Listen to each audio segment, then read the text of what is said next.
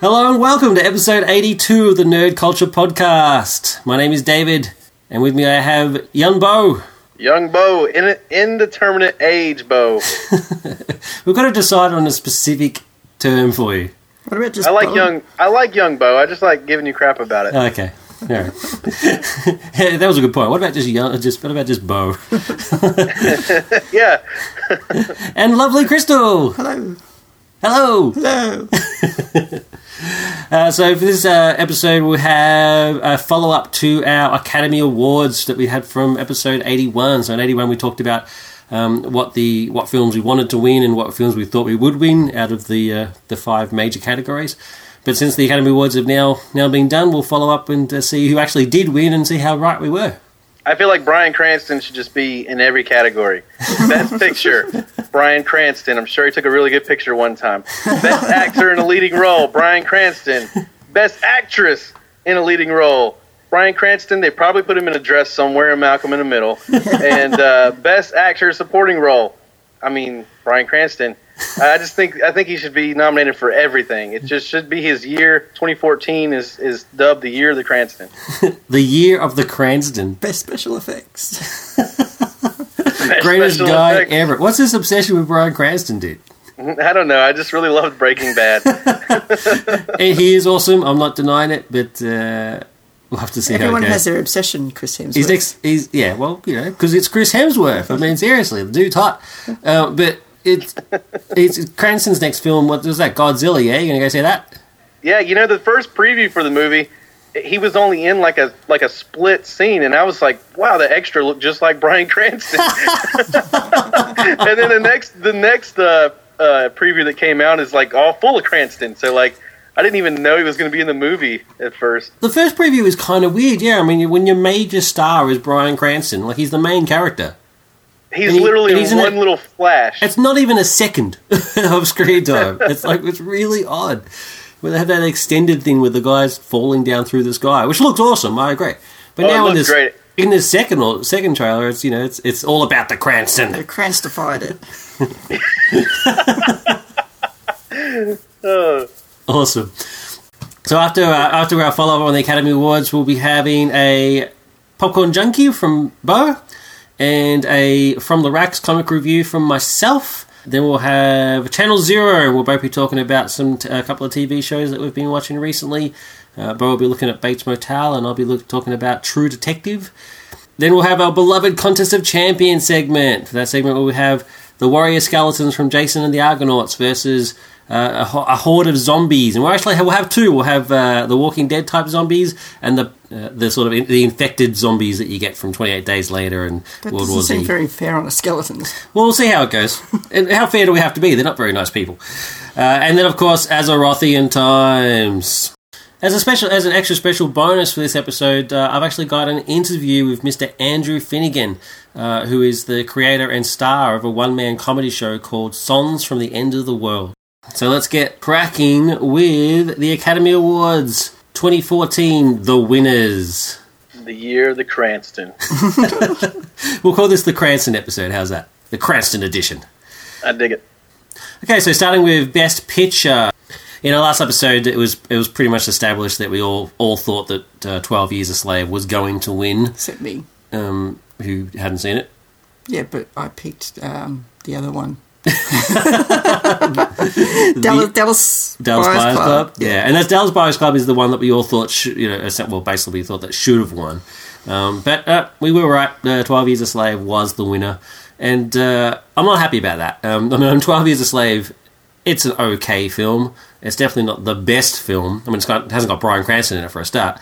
But in all seriousness, it just really isn't just that good. I mean, I think it's overhyped and sort of overpraised, and there's reasons for it. I don't want to get into it in this forum, but it's overpraised, and I think there's a very specific reason for that. We demand a recount. Actually,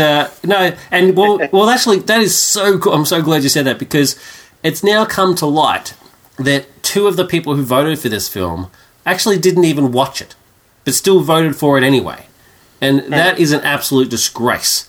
Like, it is in Australia, we have our own sort of our awards, the AFI awards, and if you're one of the people that need to vote for these films, you actually need to go to a screening of it. You don't get a sent a DVD. You go to a screening. Your name is marked down to prove that you're actually there and actually watched it. Whether you fall asleep during the film itself is up to you. But you were actually physically there and you saw it, at least the start of it. Right. So, and that's exactly what they should do for this. So to vote for a film that you actually didn't even watch just because you think, oh well, it's about slavery, so it should win. That's a disgrace. And the whole thing should be null and void, and they should do it again. And if they did it that way, that would lessen the instances of some people releasing these screeners on the internet. That's awesome.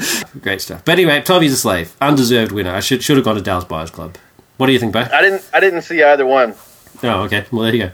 Yeah, so I can't vote. It's fair enough. So next up, we have Best Actor in a Leading Role. The overall consensus of the group was that Matthew McConaughey would win. I was hoping Leonardo might get it just because it's his Wolf of Wall Street role wasn't the greatest performance he's ever done, but I mean, give the man a break. I mean, he's the actor of our generation. But no, it actually went to Matthew McConaughey as we picked it for Dallas Buyers Club, and damn, he deserves it. I mean, this is the year of Matthew McConaughey. He's on fire. Yeah, we're living in the McConaissance. As some people like to say. Where do you come up with these things? That's one that's on the internet. A lot of people are saying that. I can't take credit for that. Crystal's the queen of puns, though. Oh yeah, Crystal is the queen. She comes up with the best puns. I never thought of that one. But the age of the McConaissance. That is so cool. I didn't come up with it because I can't. And it's so apt because he's decided that he actually can act. He's like, oh, yeah, actually, I can act, and he's out there and he's doing it. It's awesome. I think he knew that. He just he did what paid the bills. I've never liked Matthew McConaughey. This year's the first year I've had any respect for him, and you're going to talk about it later. But True Detective, that's what sold it to me. Matthew McConaughey is not terrible like I thought he was. I mean, I've never liked Matthew McConaughey, and that show sold him on it. Best Actress in a Leading Role. We pretty much all agreed that Cate Blanchett was going to get it, and we were right. Cate Blanchett did get it. Australia's own Cate Blanchett. I was waiting for him to say it. For Blue Jasmine. So, so well done there, and well deserved. Best Supporting Actor. I wanted Jonah Hill to win. I knew he wasn't going to, but I wanted him to win. But the consensus was pretty much that Jared Leto was going to get it. And sure enough, he did for Dallas Buyers Club. And again, great performance. I can't stand the thought that I'm actually mouthing the words Jared Leto won an Academy Award. Someone tweeted a picture of Jared Leto with his shirt off and going, "This guy is 42 years old." I'm like, so? That's not old? Next up, we've got Best Supporting Actress. Now, I can't remember what the consensus was. Did we all agree that Lupita would get it? I can't remember. Yeah, I think it was pretty safe to say that Lupita was going to win. Her last name's Nyong'o, so Lupita Nyong'o, who for 12 Years a Slave, and she does deserve it. She steals the scene, every scene she's in. She owns it, but funnily enough, paradoxically, she's actually part of the reason for why the film's actually not that good. It's weird. It's because she's a supporting actress, and it's basically, the story is basically about her. It's meant to be about the main character, but every time she's on the screen, it's always about her, and that was actually the more interesting story. So if the whole film had been about her, it would have been a success. But because it wasn't, I think it's kind of boring. And it's kind of weird how that works. But she does an excellent job, and she had an awesome acceptance speech too. Yeah, I was about to mention that. I think that I didn't know who she was until 12 Years a Slave, but she seems like a good person. I liked her speech. Now, one thing I thought was funny about her speech, though, is she was talking about how every little kid can see her and know that their dreams matter. And while that's true, she also went to Yale. Not every little kid is going to be able to go to Yale to learn acting. And so I think she's humble, and I think she's a good person. And I hope I see her in more roles. But yeah, I thought her speech was just a little funny. On the ball there, and then finally we've got Best Director. We were sort of mixed on who we wanted to win. The winner was actually Alfonso Cuarón for Gravity.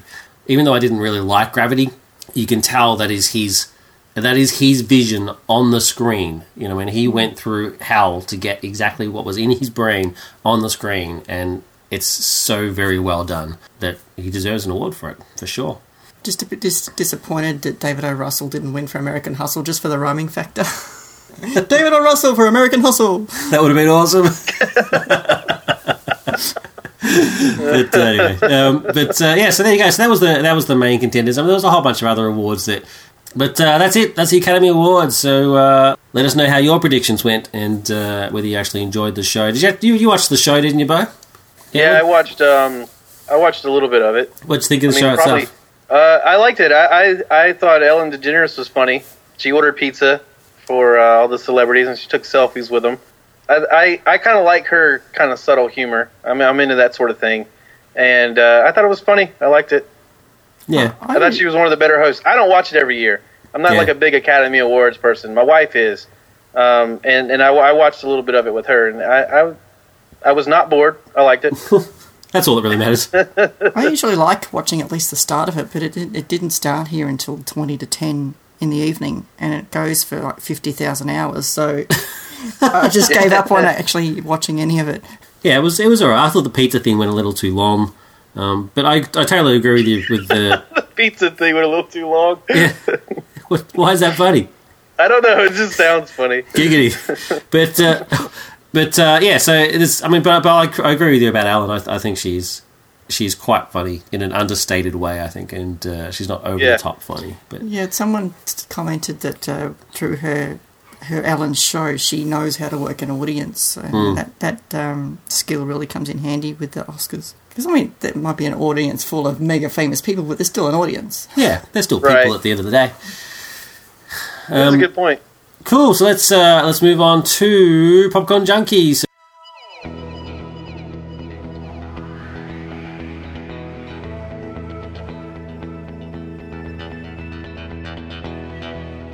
Intermediate age Bo is going to be covering the film Pontypool.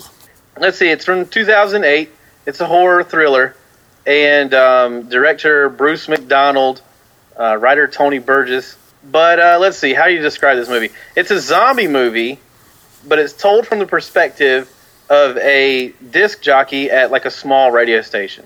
I don't know why I'm so attracted to radio. Like, I mean, obviously I podcast and stuff, but I've always been that way. News radio is one of my favorite shows. I love Frasier because he's on the radio sometimes. Like, anytime like the main character is a disc jockey, for some reason it has an automatic plus in my book. But this movie's interesting because people call in to the radio station and describe what's going on. So it's not like you're seeing firsthand the zombie apocalypse. You're just kind of hearing this secondhand story.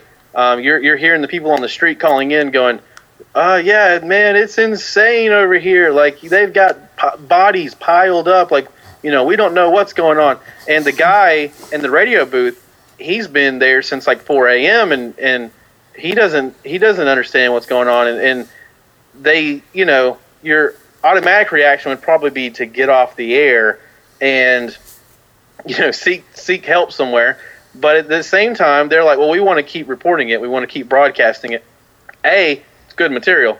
B, it's, it's kind of like part of what they do. Like they report the news. They report what happens. They talk about it. And there's things happening, so naturally they feel inclined to talk about it. Have you seen Pontypool, David? No, man. I actually didn't know anything about it until I saw the running sheet and had to Google it. Oh my God, a zombie movie you haven't seen? I know. I tell a lot of people about this movie, and I got to say probably half the people I tell about it love it. The other half hate it because zombie movies always touch on how the virus is spread. Is it a disease? Is it a, however, are they dead? And then they raise up and like, well, the way the virus is spread or the way this zombie mayhem is, it's kind of like everybody's sort of infected, kind of like in The Walking Dead where everybody's infected. Only certain words trigger it. So like certain words that you hear will trigger a response.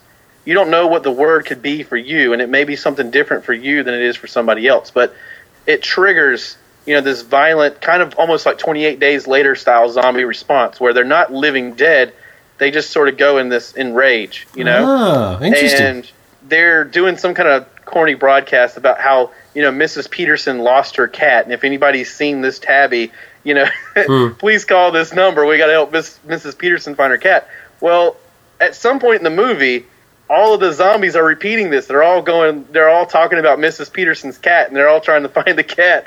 And it's because they have this weird response to language and to the verbiage. So it adds this whole dynamic to a zombie movie that, whether you think it's corny or not, no one's ever made this movie. This is an original zombie movie, one that you haven't seen before. And if you're a zombie fan, it should be on your list. Pontypool, check it out.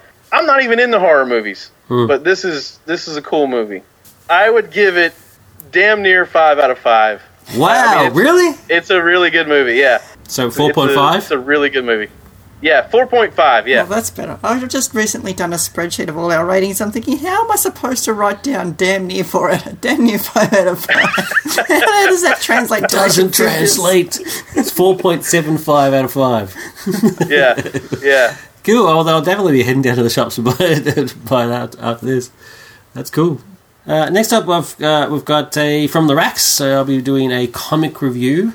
One of our followers on Twitter is the marketing person for this comic called Saltier. Her name's Claire Ferguson, and I contacted her and asked her if it would be okay if I reviewed the comic, and she was very amicable to it, thankfully, which is good. Sent me a copy. Now, the reason I did that is normally I would actually I'd go buy this comic, but this comic's actually not available in Australia as of yet, which is what got me quite intrigued. It's a superhero comic based on a Scottish character, so it's basically a Scottish superhero comic, which is very, very cool. I was quite intrigued by that concept. Because let's face it, there's 20 billion American superheroes, and there's others as well. Canadian, even Australia's got a couple. I've just never heard of a Scottish superhero that wasn't played for laughs. It wasn't just some dude in a kilt and some bagpipes. Make it go faster, Captain. Yeah, stuff like that. So this is a serious attempt at a Scottish superhero, and I got to tell you, I'm glad I did. It's a lot of fun. It was created by John Ferguson. The art is done by. Now I'm going to get this name wrong. I apologise. It's Tone Julskjeer. So it's Tone, and his last name is Julskjear. It's an awesome looking name. It's very cool. That name alone could be a superhero name. And also Gary Welsh. Volume 1 was published in November 2013, so it's fairly recent. So the story itself deals with an impending attack on Scotland by the Roman army. The people summon their heroes, both mortal and immortal, to combat the enemy and save the lives and lands. And the greatest hero out of all these is Saltier. The summoning of the hero stuff is classic D&D stuff. It's very, very cool. It's got this splash page, and it describes the heroes and funnily enough their weapons. So it's like each hero has a weapon of choice that may or may not have a name, but it's something special about it, and describes that. That song just came into my head. Weapon of choice, and then you get the immortal sharp as well, and then finally Saltier himself arrives, and they attack the invading Roman army, and which is factual, by the way. Obviously not the immortal heroes and stuff, but the Romans did try and advance up to a certain point. So Saltier joins the fight and versus the Roman army. Because Saltier's there as well, the Roman army gets some immortal assistance, and they go at it.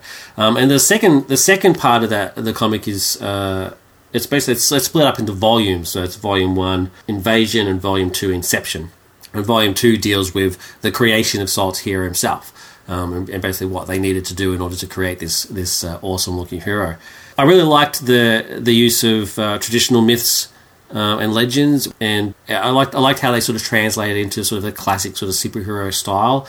Let's face it, superheroes are essentially our modern myths. Superman is basically a sun god and is really no different to Apollo, and so just like the ancient peoples who used myths and legends as basically there's their superhero stories, and that's what we've got now today.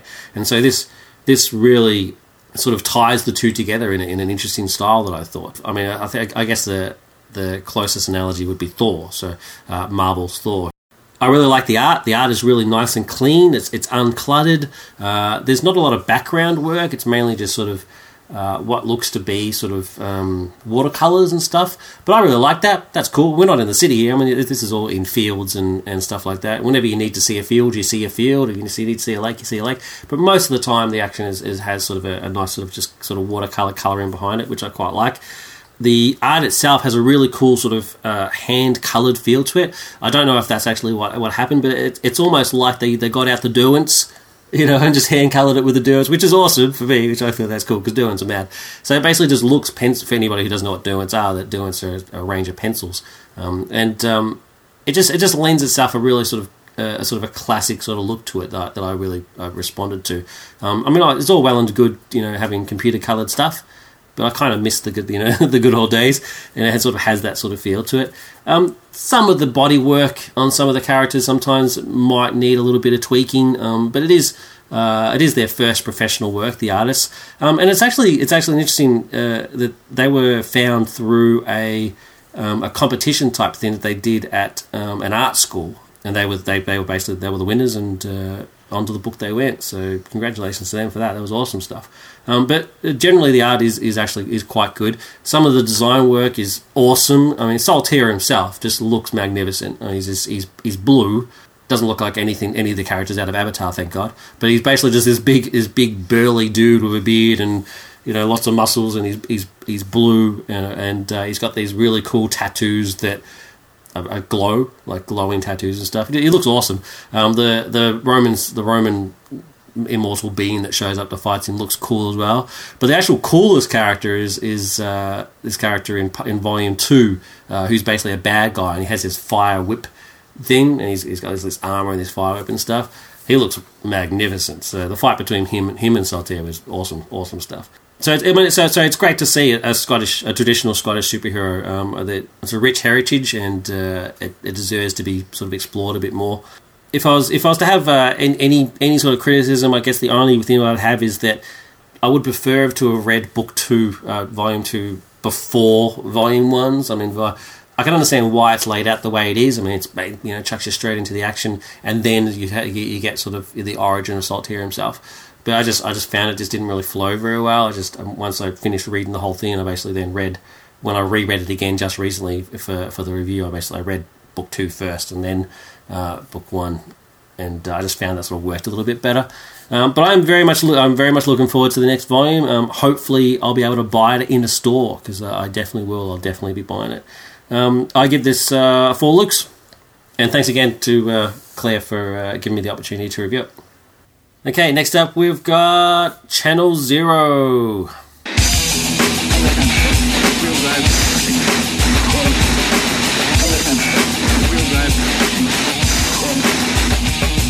She watched Channel Zero. Okay, so for Channel Zero, we're going to be discussing some TV shows that we've been watching recently. And first up, we've got Bo with Bates Motel.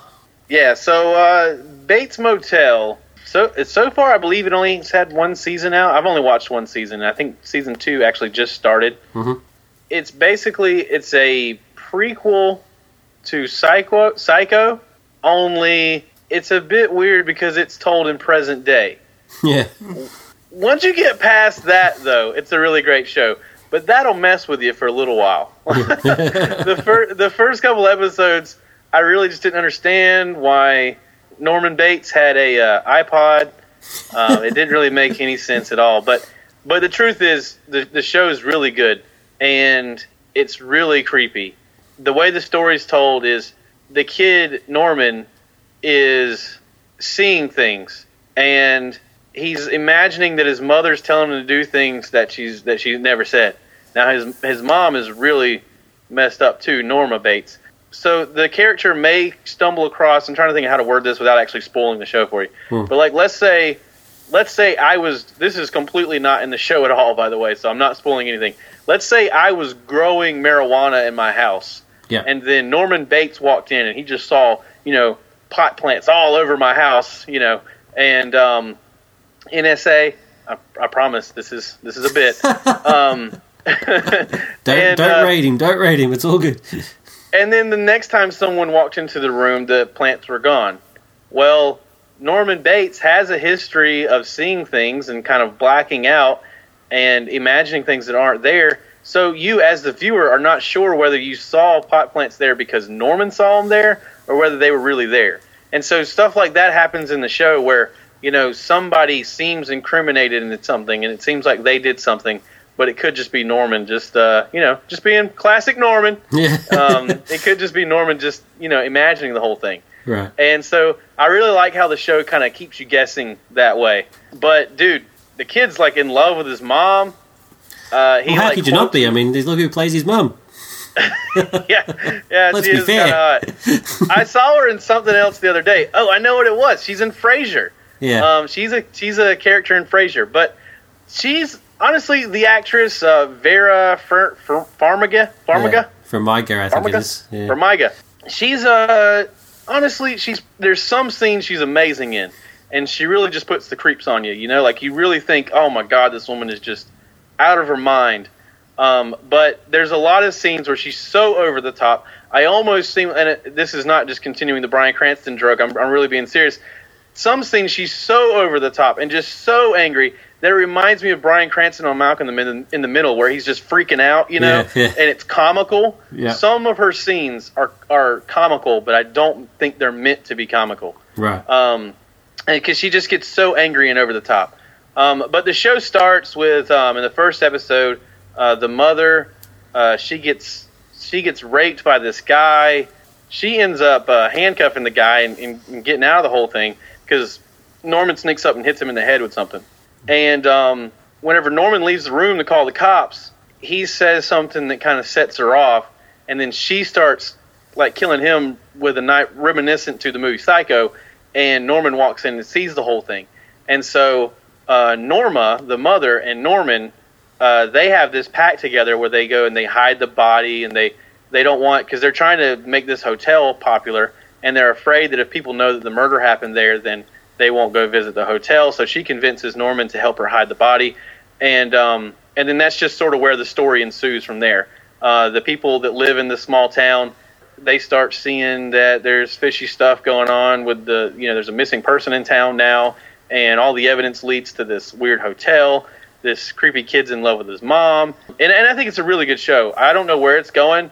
Well, I kind of know where it's going because I've seen Psycho, Yeah. but I don't know how the story gets from where it is now to there exactly. Like, there's a brother. I don't remember there being a brother in Psycho at all, but Norman has a brother on the TV show, and the brother is kind of like the only normal person in the family, and so they have he has this whole dilemma of like, well, he thinks his sibling and his mother's crazy. Freddie Highmore, playing Norman Bates, is absolutely creepy. Like, has like Casablanca movie quotes to his mom, like all these like romantic scenes that kids shouldn't be having with their parents. Yep. And even the mom kind of thinks it's creepy, and she's like, chill out with that a little bit, Norman. It's weird. It's bad when the insane woman thinks it's a bit weird. Yeah, she's like, you're a little creepy, Norman. You should work on it a little bit. But yeah, I'm definitely going to watch season 2. I only watched it because it was in my suggested queue, and I usually trust. They're usually pretty good about what I might like, and they were spot on. It's a good show. It's hard to give a TV show a score. Right now, season 1, 4 out of 5 Lukes. Oh, well, I'll definitely check it out on that recommendation for sure. Cool. Well, I'm going to be talking about True Detective. Now, it's an interesting show. I actually didn't even know this show existed for quite a long time. But then I heard some friends of mine, namely Bo, and the ECA crew people talking about it and raving about it. So I thought, I should check it out. It's got great reviews, and just about everybody who reviews it thinks it's absolutely brilliant stuff, and it's got very high scores on review websites and stuff like that. I'm going to be a bit controversial. I don't think it's that good. It's being talked about as the greatest show since The Sopranos, or even Breaking Bad. And since Bryan Cranston's not in it, it can't be that good. But it is extremely good. I mean, it really is amazing stuff. And it stars Matthew McConaughey, who's just on fire, and this is part of the reason why. And Woody Harrelson as a couple of detectives in Southern America. I think it's like Alabama or something like Louisiana. that. Yeah, Louisiana, that's right. Yeah. Who are investigating quite a weird sort of creepy murder. And it sort of delves into, as these shows always do, it goes for a bit of an American Gothic sort of thing, and delves into the secrets of the town, and people know things and haven't revealed them for years, and all that sort of stuff. It's not the most original story in the world, but what covers that flaw is the acting. Everybody in the show is amazing. Really is. I can't praise them highly enough, especially the two main actors. But you also have Michelle Monaghan in there as the wife of Woody Harrelson's character. She does her best performance ever, and I'm always happy to see Michelle Monaghan. And you also just a whole bunch of other sort of really good TV actors, really giving them all. And I'm so glad that we live in an age where TV is the place for actors to turn to. Like TV is where original content and where excellent original content is being made. Not all of it's the greatest, but it's become pretty much a haven for actors who actually want to get some original stuff happening instead of all these ridiculous remakes and big blockbuster stuff that we're seeing and stuff. And that was unheard of a few years ago. That's just a few years ago, TV was where you went to when you weren't getting any film work. It was seen as a backstep to go to TV instead of film. But now that's completely reversed. The thing with True Detective is not only is the acting excellent, but the cinematography is also very well done. Yeah. I guess the reason I don't rate it as highly as other people, I think, is because the story really is not that original at all. And I just think it is just taken a little too long. Like it is only 8 episodes, but it could easily have been cut down to 4 or 5. But it's not a huge problem. I mean, it's only 8 episodes, really. It's at the end of the day, it's going to be 8 excellent episodes, compared to 22 very mediocre episodes of some other shows. I think the way the originality of it is the way it's put together. Yeah, that's true. Like the interviews of them in the present day, and then they go back in time. Right. Yeah, that's what I like about it. Yeah, it does. It does have the narrative of it. Yeah, it does have that cool. It does have that cool sort of twist where they're being interviewed in present day, and it sort of goes through the history of the thing. I do like the fact that in some occasions when they're answering the interview question, they're actually just blatantly lying through their teeth. That sort of stuff is quite cool. Yeah. Well, I agree with you, and I think you've touched on all of this, but. Like what I really like about the show, and the reason why I think it's getting so much attention, is the way it's narrated. I think you're spot on there, and I love how like they're lying to the current ones, and I love that. But I think the bigger conversation, it's the acting of it. That's what holds it up, and the fact that we're seeing this level of cinematography, this level of acting, this level of actors on a television show. I think that's why this show is important, Yep, I agree. It's a great show. I mean, I really like it a lot. I wonder if TV shows are being made more cinematic because most everyone now has big plasma widescreen TVs. Yeah, you're probably right there, for sure. That's definitely there's part no of it. There's no point in making cinematic stuff for the little boxy cathode ray stuff. And I don't know if it's a good thing or a bad thing, but I feel like content these days is being made to be kind of Netflix consumed, like binge consumed. Oh you're right. You're totally right. I don't think they wanted to make a movie because the cost of the movie compared to, what they would make putting it in theaters, just being like if this was just another movie, a lot of people wouldn't see it because the story is just, it's just a mystery, it's just a murder mystery, it's just about this southern town, and like that's been done, like you were saying.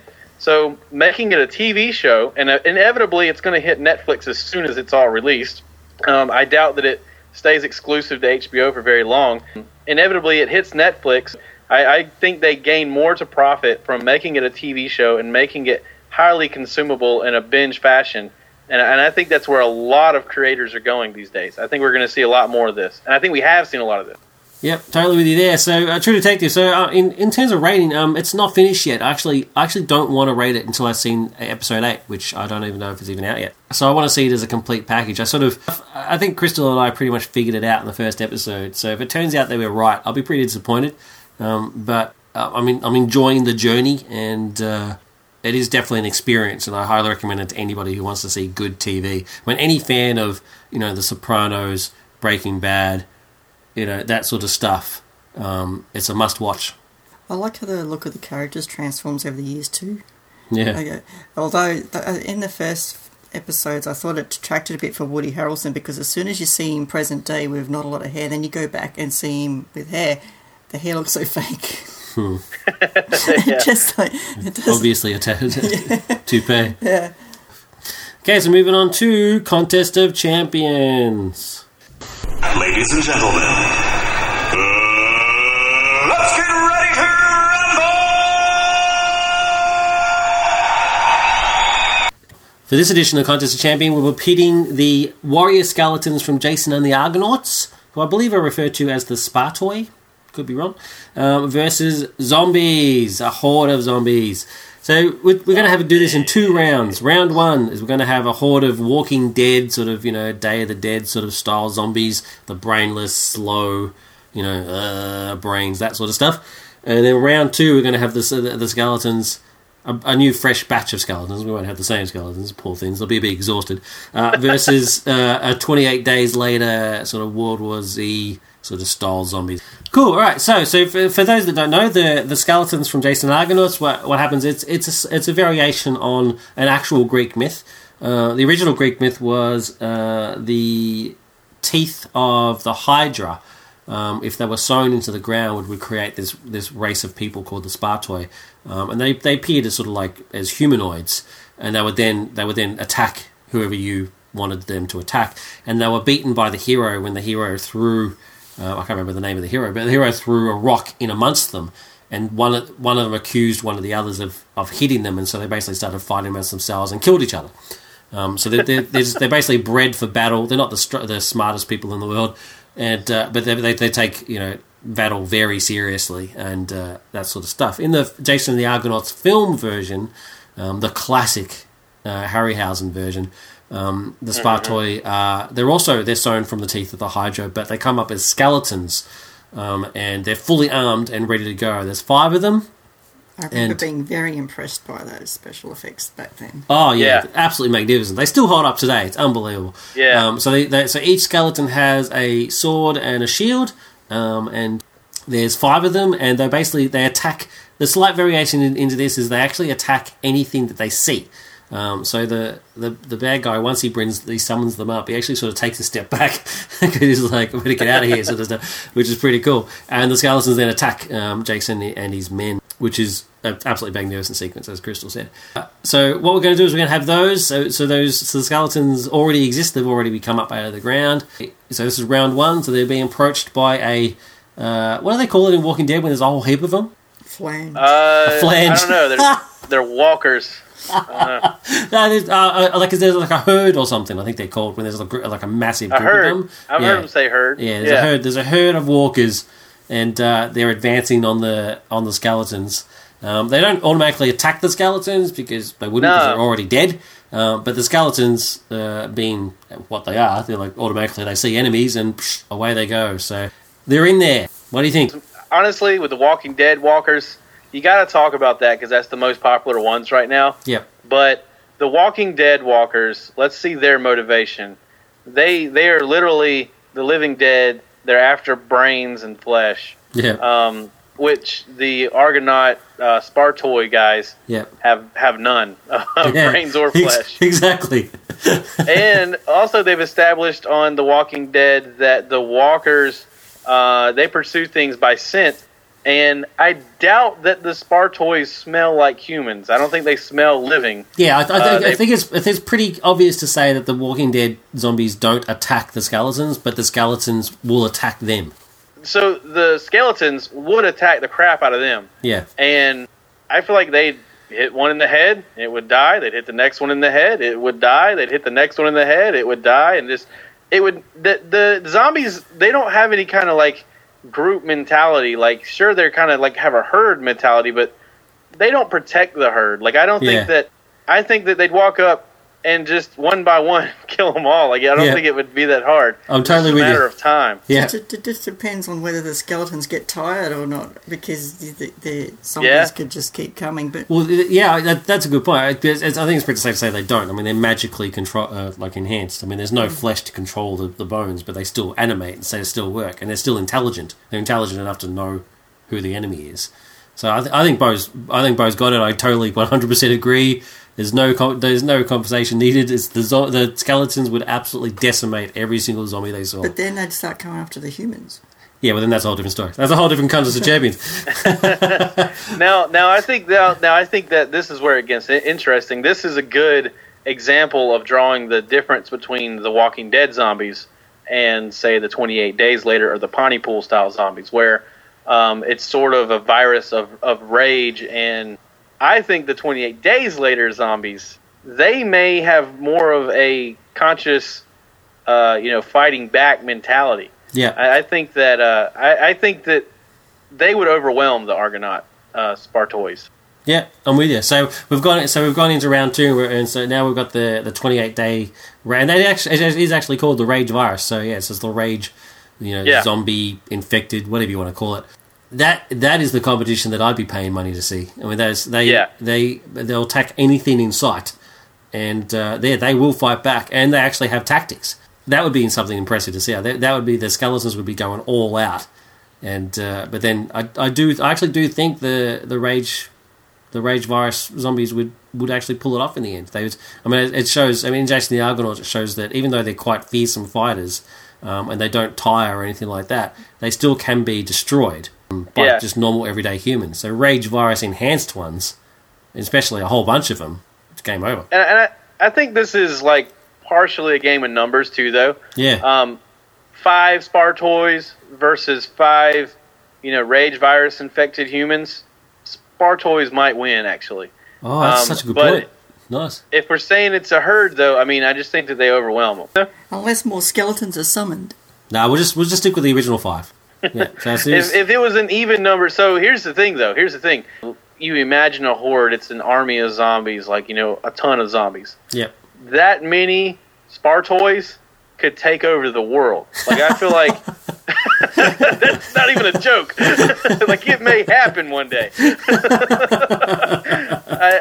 I just feel like if we're basing it on what we see in both movies, the number of Spartoids are like 5 or 6 in Jason and the Argonauts. They would be overrun. Yeah. But I think they are a more powerful species. But I think it's just a matter of throwing meat shield. I mean, the first wave of Rage virus infected would definitely die. I mean, but there's no way they could get them all, and I mean they would just trample them basically.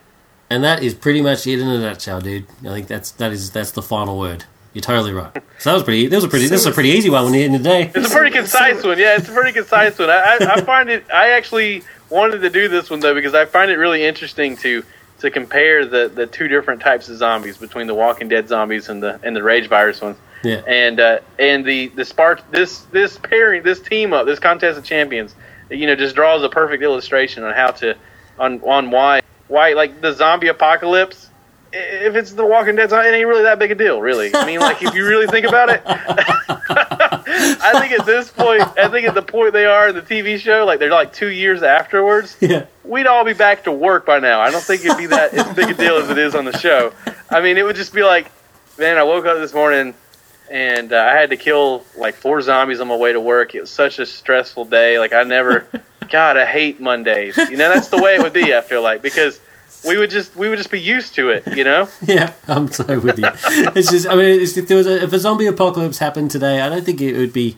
Well, I don't think most people would even really believe it because they're so used to it now. Maybe be like, oh, well, whatever. I think it's one of those zombie. Oh no, Yeah. I think there's a faction of people. I think this is a whole other conversation. But I think there's a faction of people that think it is going to happen. Like, they, for sure. They believe it so much. They're waiting on it to happen. Yeah. But I just think we're in a point of history where if something like that does happen, I think we'll survive. I don't think the Walking Dead scenario will work because most people now know how to take out a zombie. So it's even the average person in the street knows. Guns. Yeah, we've got it. We've got it easy. Zombies don't stand a chance. So we'll be right. All right, just on a side. Now let's put the Walking Dead zombies against the 28 Days Later zombies. Oh, 28 Days Later's got it all day long, man. I don't know. But what happens, though, if a Walking Dead zombie bites a 28 Days Later infected, do they then get turned? Do we then have 28 days later infected Walking Dead zombies? We would. And then that's it. That's the end of humanity. Oh my God, It's the end of the human race. David. Oh my God. And then what happens if the Borg come and infect the infected? Yeah. Rage virus I infected think Borg. Once they're infected by the Borg, I think they're Borg. I don't think they're zombie Borg. I think the hive mind would just control them. They'd just be, a meat. I think that once you're infected by the Borg, like you're just the Borg. That should be their slogan. Once you're infected by the Borg, you're just the Borg. They've got a pretty good slogan already. Yeah, they've already got a pretty good slogan, let's be honest. But anyway, It's pretty good. so we'll leave it with humanity fighting against rage virus infected Walking Dead zombies, and we pray for their souls. Moving on to Azerothian Times. All right, this week in Azerothian Times, we've got 2 controversies and then one thing that's actually kind of old news, but I just thought it was really neat, so I wanted to talk about it. Cool. Let's do the controversy first. All right, you ready for this? Go for it. $60 boost to level 90. Boo. Yeah, I say yeah. Dude, what's that thing that Becca says? Say what? Say what? I am on board with this. I think it's a good price. Yeah, I but think you're a fanboy, though. But what? How are you not a fanboy? How to insult your co-host in one easy step. I want you to open up your pet tab and your mount tab and tell me who the fanboy is, all right? That's so true. You got taken down. Yeah, eat that. What's that smell like? So $60 for level 90, to me, I want it to be a little high. Like, I don't think it's overpriced because I don't want them to belittle the leveling process from 1 to 90. I mean, say it was a $30 boost. Do you think it should be higher or lower than 60? Well, the standard Let's the standard cost on Warcraft to do stuff like server swaps and character sort of changes and stuff like that is $25. So I think they should have stuck with that model. Oh, David. I think that $25 is just too cheap, man. Why wouldn't you just have a 90 of every class if it was $25? That's right. Isn't that the point? I've already got a 90 of every class, but that's what it makes it fair to other people to also get a 90 of every class. My opinion on it is, I like the idea that whenever you're on the character creation screen and you're deciding what kind of character you want to make and you're deciding what kind of role, what suits you best, I think that decision's belittled whenever, if I don't like it next week, I'll just pay $25 and get another one, I like the idea that it's a high cost. You're not going to do this every week. I don't want there to be a million level 90s and nobody's leveling anymore. I think the price ought to be high enough that it's still there's still a part of you that it's worth leveling at least part of the way and then paying for the boost. Because, if you pay past 60, you get the professions upgrade, which I would almost always do it from 60. I would level almost every character to 60, pay the $60, level it to 90. But you could just make a level 1, level it to 90, and I think that more than anything, charging $25 kind of belittles that process. Like, it makes me feel like, oh, well, the time I spent leveling from 1 to 90 was only worth $25 in Blizzard's eyes. You see what I'm saying? Yeah, but, okay, well, I actually didn't know that extra bit. So you're saying it's $60 to go from 1 to 90, or still $60 to go from 60 to 90, and you get 2 professions? As far as I know, you can make a level 1, pay $60, and level it to 90. That's an absolute rip-off. The details are up in the air. I don't think anything official has been said. Okay, if that's actually the case, to go from 1 to 90 and you pay the $60, whatever. I mean, it's an arbitrary number, really. They could charge whatever they wanted. They could charge $1 if they want. I mean, it doesn't really mean anything in the real world. Yeah, okay, I mean, 60 for 1 to 90, I can see your point. But to pay $60 to go from 60 to 90... after I've already gotten the effort of going from 1 to 60, that's ridiculous. That should be 25. I think, if I had my way in a perfect world, this is the way it would be. The boost from 60 to 90 would be $39.99, and there would be no boost from 1 to 90 except for the one you get for buying Warlords of Draenor. Gotcha. That's the way I would do it. I'm down with that for sure. If I was president of the world, or at least Blizzard. This is the way I would roll. If I was president of the world, the changing Blizzard Warcraft would be the last thing on my mind. I just don't feel like I just don't want to. I like the idea of the 90 boost. Like, I think it's a cool idea. I think it's something they had to do at some point, but I still want it to be a decision. Like, I still want you to have to think about, well, do I want to boost a druid to 90? You know, it's $25. I'll just do each one, and then whenever the patch notes comes out, I'll see which one's overpower, and I'll play it until the next patch. You know what I mean? No, I mean, I agree. I agree with your President of the World idea. I mean, if I actually would take away the buy a 90 thing and just leave it for the one that you get for the expansion, and only make it you have to level a certain period. Level from 1 to 60 is a fair period, I think, and then boost the rest of the way. I think so too. I'm cool with that. Yeah, I think so too. And that's kind of the area of the game that they remade whenever they did Cataclysm. So you level 1 to 60, then you pay for a boost, and that gives you 60 levels to kind of decide whether this is what you want to play. This is what you want to spend the $40, $50 or whatever they charge on. That's what they should do. Blizzard, that's what you should be doing. Yeah. All right, they listen, right? They follow us on Twitter anyway. They do follow us on Twitter. The new rating hierarchy. So this is one that I disagree with. So the new rating hierarchy is going to go, whenever you hit level 90, your gear that you get from questing should be enough to get you into normal dungeons. Now, the current rotation is you do normal dungeons. The gear you get from normal dungeons is enough to put you into heroic 5-man dungeons. And the gear that you get from heroic 5-mans puts you into LFR. And then from LFR, a lot of casual players, that's their rating is LFR. Flex would be next after LFR. And then there's 10-man, normal 10-man heroic, yada, yada, yada. Well, the way that Warlords, now, and this was from a post from a Blizzard employee, so I think it's pretty official. It's going to go, the gear that you get from questing at level 90 is going to be enough to put you into normals. And then the gear you get from normals, instead of putting you into heroic 5-mans, is going to put you into LFR. So LFR is going to be easier than heroic 5-mans. At BlizzCon, they called it tourist mode. That was how they described it. Basically, they want you to see the content. Yeah, I think so too. Yeah. They said they want you to see the content and know, the basic mechanics of the bosses, so that whenever you are geared up enough to do flex, you kind of know what's going on. Now, don't get me wrong. I love flex. I really think flex was a great thing to introduce to the game. But I really dig LFR, and I think it's underappreciated. Like, I get the hatred towards it. The hatred towards it is, well, in a lot of ways, LFR is actually harder than, normal 10-mans or than flex, because you're with a group of people you don't know. They all have a chip on their shoulder, and they're all being jerks to each other. Yeah. And it's hard to get like any kind of like, well, I want everybody to stand here. We're going to follow this strategy. No one takes up leadership to do that. And so, I mean, in that way, LFR is kind of a pain in the neck. Yeah. And I think that's the problem that they're trying to address with this. But for me, it's not so much a pain in the neck that they should just make it easier. I don't know what they should do, but I don't like this solution. I don't like the idea that LFR is going to be on tourist mode. I play a lot of LFR, and there's a lot of times that I do get in a really good group, and we have a good time, we have a good raid. And so, I mean, it's if you're social and you talk to people, it's not really that bad of an experience.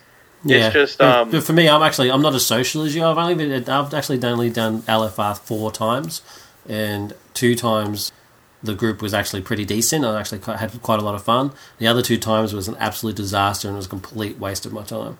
But that's the way it is. Yeah, it's about half and half, honestly. Yeah. But I guess, I mean, I do agree with you saying if you're social, it makes it a lot easier. I'm just not that social. I mean, I just I go in there and I do the best I can do. I always do the best I can.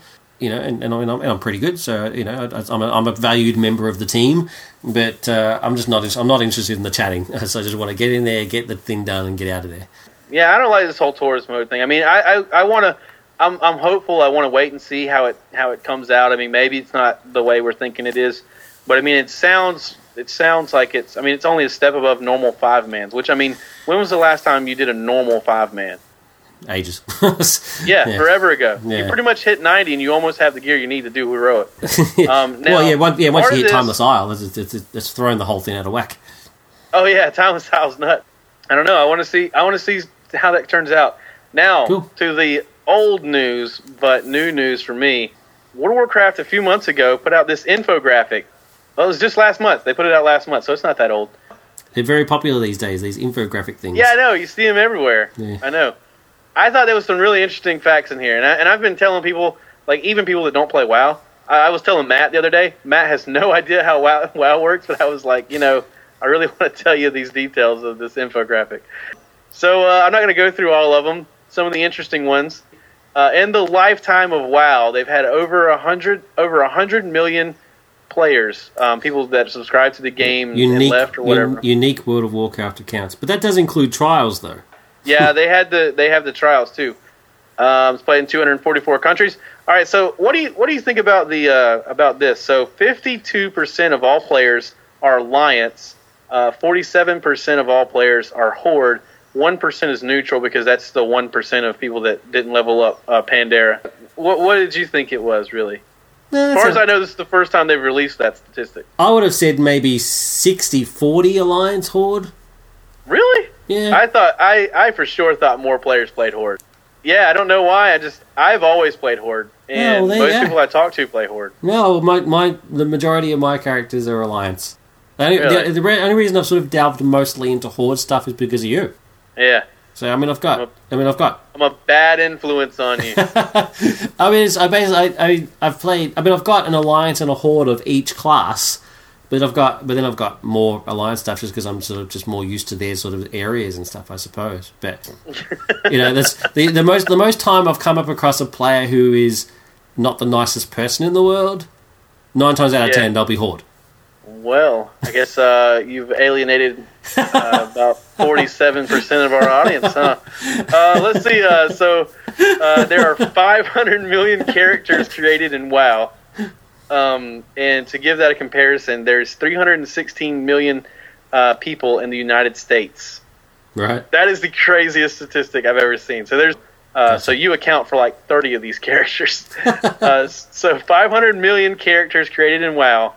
And the population of the United States is 316 million. Right. Is that not phenomenal that there's more characters in WoW than there is population of the United States? No, because it's easier to create a character in WoW than it is to have a baby. Well, actually, I'll take that back. It's actually pretty easy. It's pretty easy to have a baby. Is there something socially wrong with that? I wouldn't say it's socially wrong. It's interesting. I think you ought to have to wait 9 months to make a character in World of Warcraft. I think it's a bigger decision than $25, David. Let's see.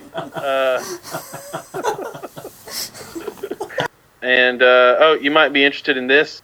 Most common pet is squirrel. Squirrel.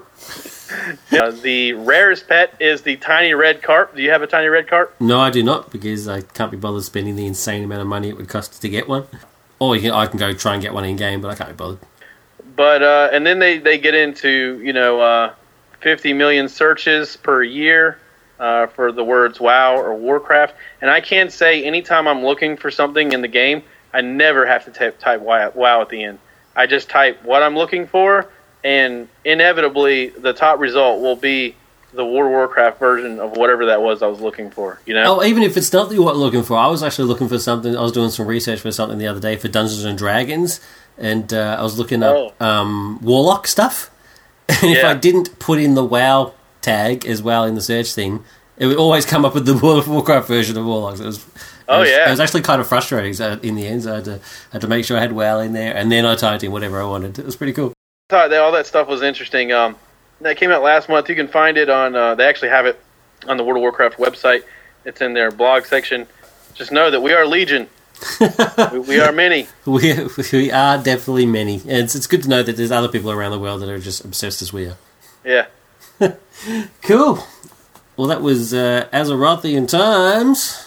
As an extra special bonus for this episode, I've actually got an interview with Mr. Andrew Finnegan, who is the creator and star of a one-man comedy show called Songs from the End of the World. Andrew was good enough to talk to us about his show, which he'll be performing at the Melbourne International Comedy Festival, which runs from March 23 to April 20 in Melbourne, and venues all around Melbourne. You've got to check out their website. It's awesome. I'll put the website in the show notes. And Songs from the End of the World is, as the title suggests, is basically all about apocalypses and things that can happen to humanity to wipe us out and stuff. He plays the ukulele and the piano, and in the interview he actually performs one of those songs for us as well, which is hilarious. He was a great dude, and I just want to say thank you very much again for talking to us. So here we go with the interview.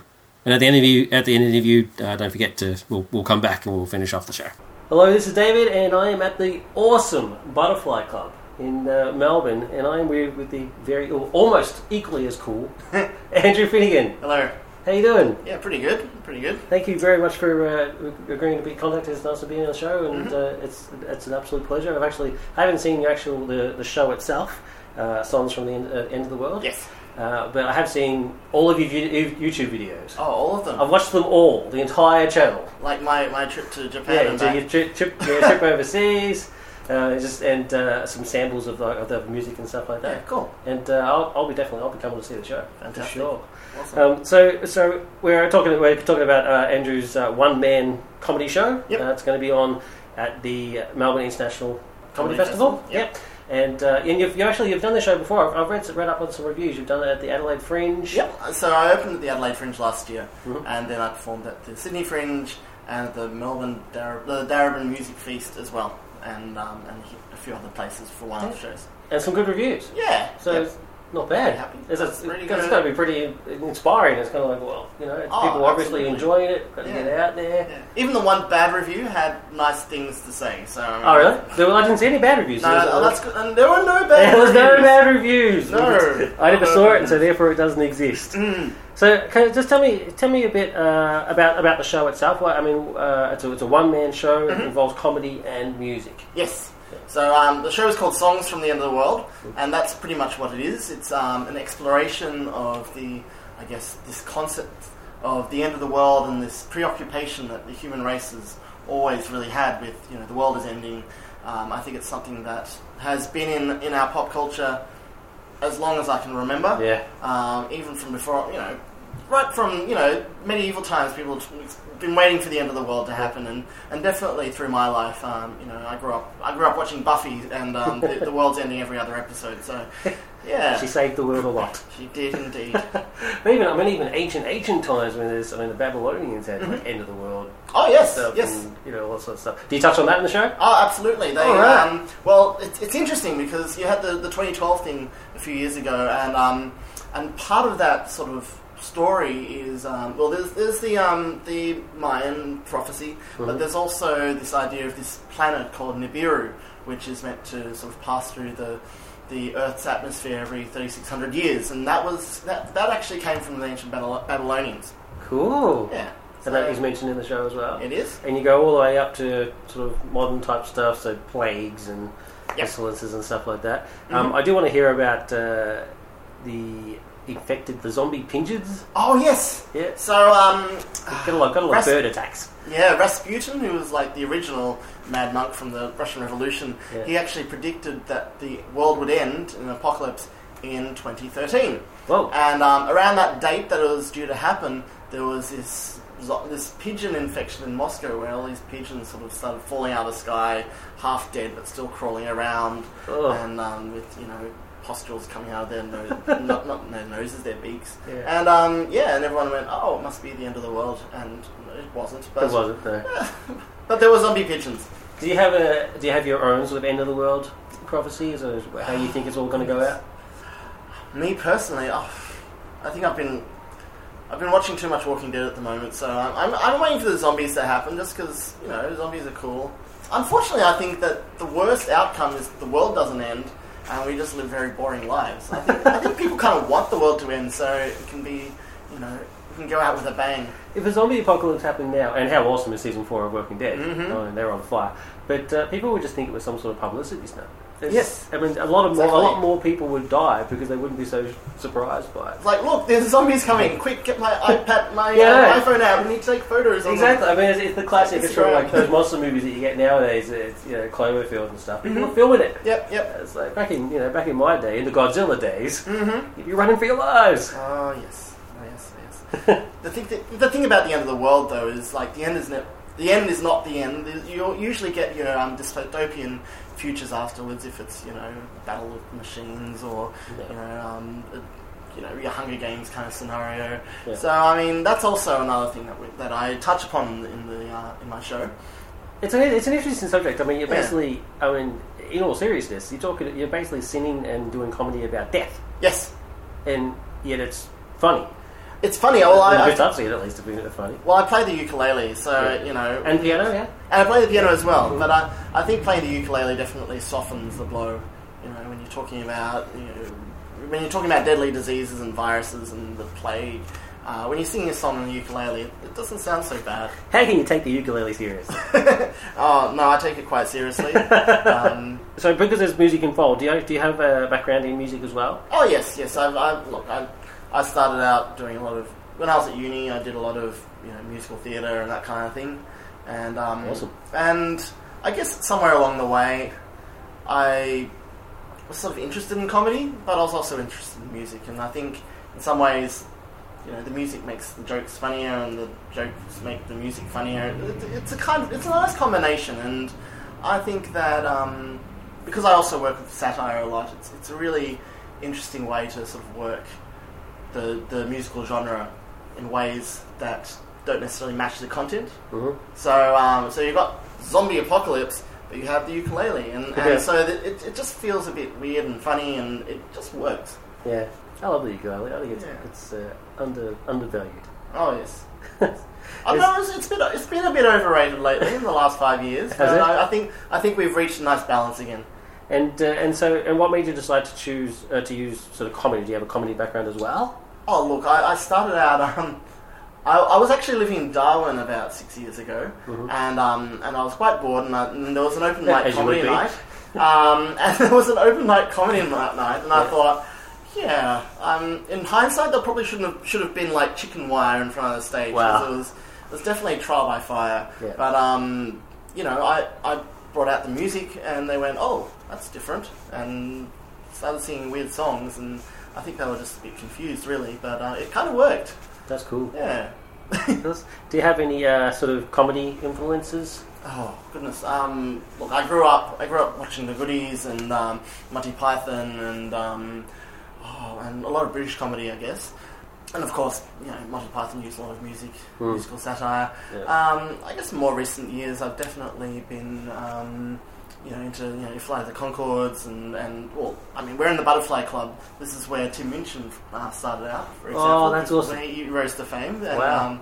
Yes, and there's a lot of different influences. But that said, I like to sort of think that I've gotten to a point where I'm finding my own kind of voice as well. So for sure. Yeah. And music? You say any sort of musical influences other than the comedy ones? Oh, look, I like to play around with genres, definitely. So I mean, there's definitely a lot of musical theatre kind of influences, but I also got a bit of pop music influences. For example, cool. Kim Jong Un. Yeah. It's just asking for someone to go all Gangnam Style on him. Yeah. So there's a bit of that. Yeah. As long as you weren't in North Korea when you did it. Oh. It would be okay. But No. And how long have you been doing this since the Darwin? So basically, the Darwin tryout was your... Yeah, that's when I started writing my own stuff. Yeah. And I've done a few shows since then. So there was... Yeah, I did a show called Librarian Idol when I was living in Darwin, and then I took that to Adelaide Fringe and came to Melbourne with that as well. And that was a different show. That was sort of talking about my life as a librarian and trying to reach pop star fame. What would have been your favourite experience at one of your shows? Oh, my favourite experience is... Well, I'm going to say my favourite experience is when a joke works, but my favourite experience is when people laugh at things that I've forgotten are actually funny. Or being a live performer, there are a lot of surprises, and I think it's those moments where things go a little bit off the rails. Not in a bad way, but in a, okay, so I just realised I'm performing right underneath a flight path in Sydney, and all of a sudden everyone thinks the world is actually ending because the whole building has started rumbling. That's awesome. Yeah. And then the world didn't end, and then the show went on. So, you get random things like that happening in shows, which is always fun. Have you had any sort of star-struck sort of moment? Have you met anybody sort of doing the rounds Tim Minchin or something like that? I've never met Tim Minchin. I remember seeing a show directly before him about 10 years ago where he was practically begging the audience to stay back and see his show, offering half-price tickets. And me and my girlfriend were like, "No, let's get out of here. This guy looks like he's a bit, I don't know." He looks a bit crazy. Well, being in the cabaret scene, there are people like Eddie Perfect who's around Melbourne from time to time, and he's definitely inspiration. I did a musical show with him once, and Very cool. yeah, and we all went and saw his comedy show that he did 10 years ago, and that blew my mind. Yeah. And then after that, I thought, yeah, that's definitely something that I'd like to do.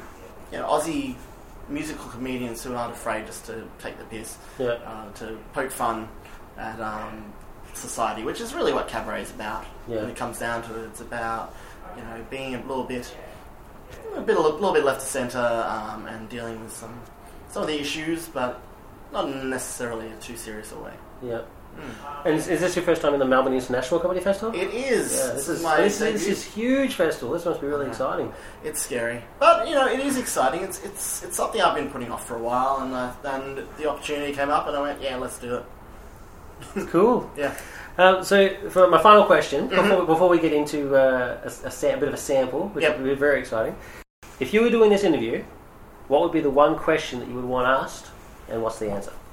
Okay. So, who should come to see my show? And the perfect person to come and buy tickets for my show are girlfriends of nerds. Because they'll love the show, and they'll bring their boyfriends along who will also enjoy the show. There you have it. So all our female listeners, Yep. get your boyfriends or husbands involved. Because there's music for the ladies, and then there's nerdy jokes for the blokes, and vice versa, if that's what you're into. Well, I'll definitely be coming to see the show, and I'll be bringing my wife. So just so those dates there, like we said, it's at the Melbourne International Comedy Festival, which runs from March 23 to April 20. But Andrew's show, Songs from the End of the World, is playing at the beautiful Butterfly Club Tuesday and Wednesday nights from March 25 to April 16. Tickets are available online. I'll have a link to the tickets, to where you can buy the tickets, and in the show notes. And so before we go off, I just want to say thank you very much, and I'm really excited to hear this sample from one of your songs. Cool. Which one have we got? So this is a song. This is looking at one of our possible dystopian futures. It's partially influenced by my life working in the school library as well. Okay, cool.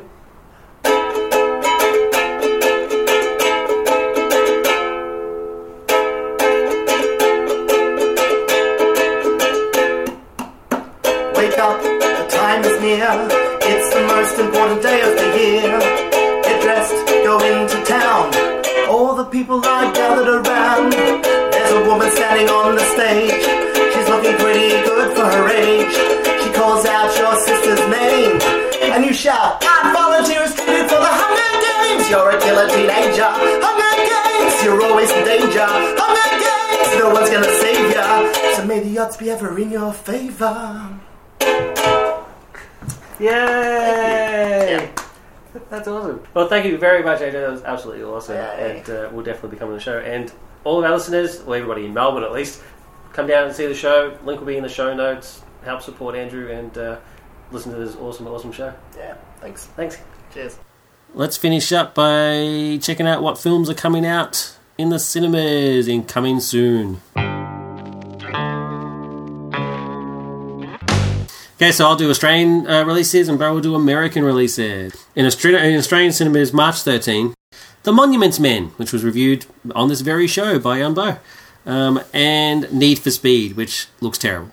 Looks like a poor man's version of the Fast and Furious franchise. So, although one bonus for it is that all the car tricks in it were done by the actors themselves. So that's pretty impressive. Oh, really? Yeah, but other than that, don't care. In America, for March 14th, we have Veronica Mars. Wait a minute, did I read that right? Veronica Mars? Yeah, they did a Kickstarter-funded, crowd-funded movie for Veronica Mars. Wow, that's pretty sad. Then we have Need Why is for that sad? Speed. No, wait 1 second. Why is that sad? I don't know. I've never watched Veronica Mars, but it has a negative connotation in my mind. You should check it out. It's very cool. We have Need for Speed, which, God, yeah, I'm disappointed by this movie because I feel like Aaron Paul is on the verge of being like a really good Hollywood actor, and I don't think this should have been his first point. I don't think this should have been his pick for after Breaking Bad. I think he should have went for something a little more serious than Need for Speed. Yeah. But anyway, I'm sure that he's a great actor. I'm sure he'll be good in it. I just think it's going to be a bad movie. The Single Moms Club, don't know nothing about that. Doesn't seem to apply to me. Better Living Through Chemistry, which is a drama comedy. It actually looks pretty neat. I've never heard of it, but the cover looks cool. It looks like maybe it's kind of a quirky kind of comedy. Is Bryan Cranston in it? No Bryan Cranston. So, I mean, how good could it really be? That's it. We have Dark House, which is a horror thriller. And it looks like, again, I don't know nothing about it, but judging from the cover, it looks like a Rob Zombie movie. But it is not. The Art of the Steal looks pretty good. Action comedy. And that's what we have coming out for the weekend of the 14th. You've got a heap of stuff coming out. Bonanza. Awesome. Yeah, lots of stuff actually coming out. Yeah, cool. Well, that's it. Let's finish up. Don't forget all of our contact details are at the end of the show. But if you want to hear some more of Intermediate Age Bo, you can do so on ECN Radio at ECNradio.com. And if you want to hear both of us, you can do that on our side project called Film Flams, which is at www.filmflams.com. Our latest one, as of this tape, was Prometheus, which embarrassed myself by ranting like an idiot. We were good cop, bad cop on that one. We were. But check it out. It's entertaining stuff. I can't believe you chose to do Prometheus after. I'm surprised your head didn't explode. I did go into a bit of nerd rage, that is true. Bo had to sort of calm me down at a couple of points. But, yeah, it was good. Honestly, to think back on it, I was probably a little too positive about the movie. I just thought it was a fun movie that had some cool scenery, but that's about all you can say about it. That is about all you can say. Okay, so that's it for episode 82. That's thanks from me and from Bo. So round 4 is an army of Daryl Dixons versus an army of Michonnes. Ooh. I can imagine Scott's reaction to that. It's like, bloody Daryl Dixon! That'd be awesome. An army of Daryl Dixons versus an army of Michonnes. I'm going with Michonne. Michonne's way cooler than Daryl. Yeah, she is way cooler. I mean, I like Daryl, but seriously. And Crystal! Round 5 is the winner versus an army of Bryan Cranstons. Oh, that's awesome. They'd succumb just to the awesomeness of Bryan Cranston. There would be no fight. They'd bow down in supplication.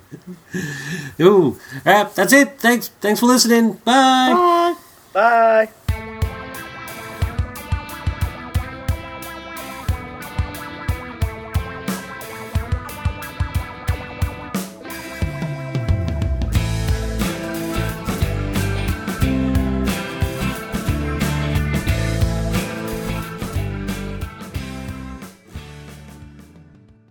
www.nerdculturepodcast.com.